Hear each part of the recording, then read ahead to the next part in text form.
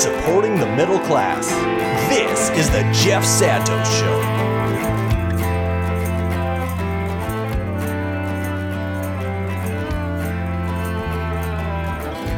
All I see on the damn TV is a fool in a suit talking shit. 34 minutes past the hour. It is indeed the Jeff Santos Show that you're tuned into. And as we talked about at the top of the broadcast, Donald Trump is now looking to appoint Mr. Bolton to be the National Security Advisor. This is his third advisor on the National Security Agency since taking office. Of course, Mr. Flynn, who had to resign because of the Russian connections and lying to the vice president, as Trump said. And now Mr. McMaster is leaving, forced out.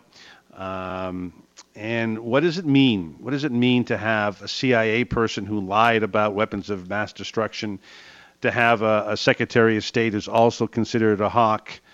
This is difficult. And, of course, when it's difficult, we in Washington, D.C., when it comes to foreign policy, we turn to somebody to give us some sanity. Former official with the Reagan administration in the United States military, the Pentagon, and now with the Center for American Progress. Our good friend Larry Korb joins us. Larry, how are you? Are you surviving there in D.C.? Well, I'm a little worried about the country. I feel fine personally, but I am worried, given, the people they're putting into these the position. I mean, getting rid of McMaster and Tillerson and replacing them with Bolton and Pompeo does not bode well for the future of the country. It doesn't, and this is alarming. And as we, tonight await the more salacious, I should say, 60 Minutes discussion with a porn star, and all eyes will be on that, and of course the reaction tomorrow on all the major networks. But this issue to me is the one that's serious, that has the most complications for Americans and people around the world, than whether or not, Stormy Daniels had this relationship or that relationship. That's for, it goes to show you how disgusting, the president's involved with, because a lot of these things were taking place while his wife was pregnant. But that's another story for another day. What this is about is how, in my view, we have a foreign policy that is really one done by the calendar. What I mean by this is that, on one hand, Trump is saying he's against the wars. He thinks there was one big fat lie, I think is the word he used about the war, fat problem, war in Iraq. Then he appoints a couple of hawks. Bannon is there saying we don't want any more wars. And a lot of the people in places like Wisconsin and Michigan, didn't want that. They have that sort of Midwestern pacifism, if you might. Mm-hmm. So, our isolation, I guess, is probably a better word. But, so this is why, to me, it's more confusing. And to me, confusion when you're dealing with nuclear weapons and war, that's dangerous. Well, there's no doubt about the fact, because you got a lot of issues coming up that, could lead to, catastrophes if we don't handle them well. President Trump is supposed to be meeting with the president of North Korea, Kim Jong-un. The question is, will he use that opportunity to defuse the crisis on the Korean Peninsula, to slow down or eliminate the nuclear program of North Korea? Well, the interesting thing is, Pompeo said he doesn't want to give any concessions at the summit. Well, you're not going to get anything if you don't make some concessions, whether it's about, the scope of the military exercises you run there, or the exact number of troops, that you have. Similarly, the Iran deal has to be certified or decertified by mid-May by President Trump. If he decertifies it, the sanctions we took off to get them to stop their nuclear development go back on. what are they going to do? Are they going to develop a nuclear weapon? If they do, the Saudis are going to. So, I mean, that is, terribly destabilizing. And the great irony is, when Pompeo was at the CIA and he said, oh, this Iran deal is bad, his people there publicly said, no, Iran is complying with the deal. So, that's what I worry, because if you had somebody like Tillerson, and, I guess Mattis is the lone sane voice among the top people, and say, wait a second, it's not perfect. No arms control agreement is perfect, but it's better than the alternative. That's what I worry about, because these things are coming up pretty soon.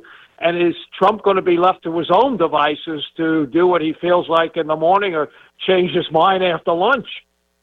Yeah, I know, and it depends on what he has. Whether he has a salad or pancakes or something, gives him a little indigestion, and maybe he just wants to pull the button. I joke on one hand, but I don't think it's that far-fetched. I mean, this is an individual that really is not, solidly focused on, making the world a better place. He doesn't come in with this. He doesn't come in even from a deep state, Bush-like, family of foreign policy folks. He doesn't even come in with that. And his son wasn't exactly a Rhodes Scholar himself, but, the old man was. And, and I worry about the fact that, where's the center? And if Mad Dog, who really is the I wouldn't call him a wimpy dog, but is the most sane of them all. He has the tough nickname, but he's the only one left. And can he withstand the pressure from all of these others? I think of what was going on in the lead up to Vietnam with. If you think of some of the Kennedy advisors, a lot of them were, pushing toward war, and there's maybe one or two that were like, hey, well, you got to hold off here, and you got to think about this. Yeah. We could be in a very similar situation where Mattis is just outvoted. Well, there's no doubt about that. But, the fact of the matter is, I think if it was terribly catastrophic, he would threaten to resign. I don't think Trump would like that, because given his relationship and how much he's, said about him. I mean, that's what you got to hope for. The other thing is that we get the Trump from the campaign to come in, the one who said, hey, Iraq was a mistake, though he changed his mind, on that several times. Or whether, given what he said about Putin, which is not true, but he's, praised him, he could negotiate a very good arms control agreement with Putin, because the New START agreement on strategic nuclear weapons that Obama concluded in 2010, it expires in 2021, and it just went into effect in 2018. And Putin has offered to extend it. Good, let's extend it 5 years. You wouldn't even need a Senate vote. That, to me, if you can cut down or freeze the number of strategic nuclear weapons, and then Trump not develop these new ones that he's talking about, that would be good. And he certainly has, the ability to talk to Putin, because he's been, not criticizing him publicly. Well, there's maybe a lot of reasons that he wants to be nice to Mr. Putin, some videos or whatever, but all that being said, we won't go there. But the fact is that something is strange when he criticizes everybody and has a nickname for everybody, Rocket Man and everyone else. But yet Putin doesn't get anything. He's treated like he's the long lost brother or something. I wonder, as we go to break here, Larry. Are we in a situation when it comes to Iran, and you can give me your comment after the break?